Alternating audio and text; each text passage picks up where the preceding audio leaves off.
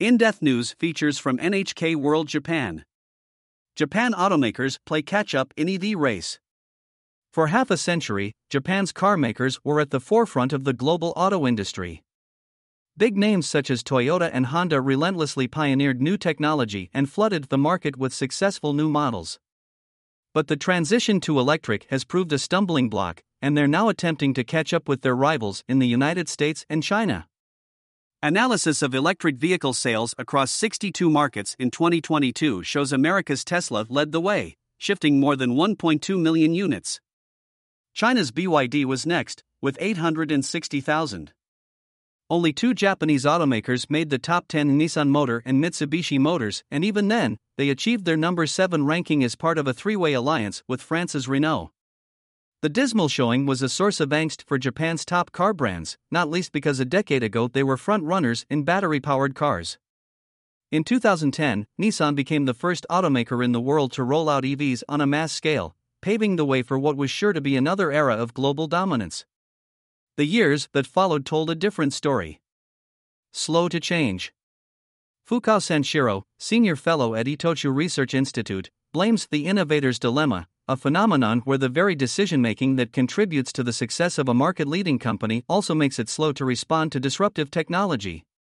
Instead of embracing total innovation, he explains, Japan's car makers took a more conservative and gradual approach. In terms of eco-friendly cars, Japanese firms pursued hybrids equipped with internal combustion engines, he says. Engines have been a major advantage for Japanese and other traditional automakers. But battery-powered EVs don't use engines.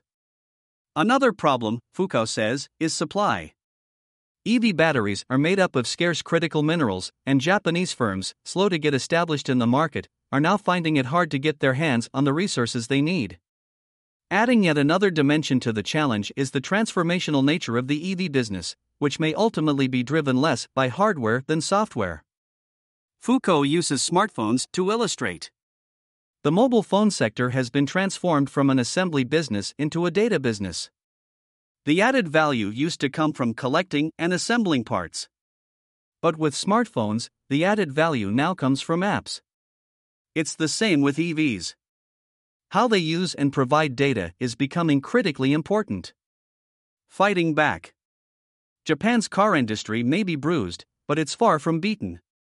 One area where local automakers are confident they can make inroads is energy optimization. Honda recently partnered with Mitsubishi Corporation to explore ways of refining battery technology to deliver savings for drivers. Engineers at Honda have already developed a system of swappable batteries that allows drivers to quickly and easily switch out a drained unit for a fully charged replacement.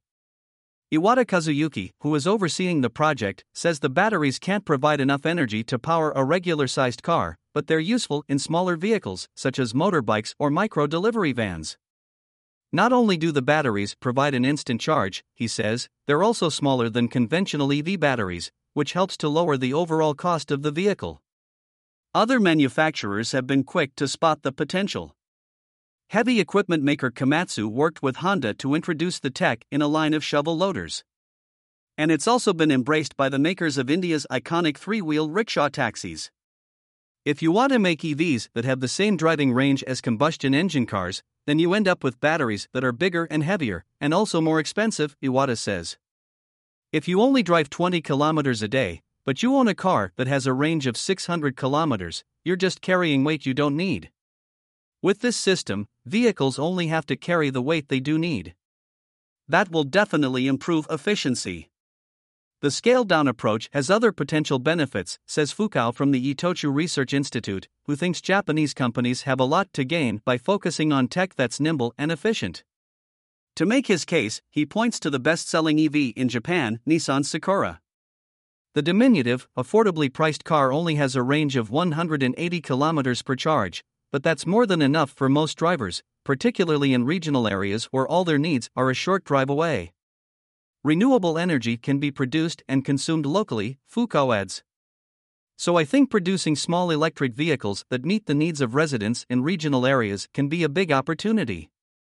The idea that small is beautiful has prevailed in Japan for centuries.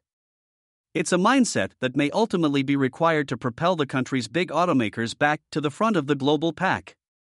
Terui Takafumi, NHK World Correspondent.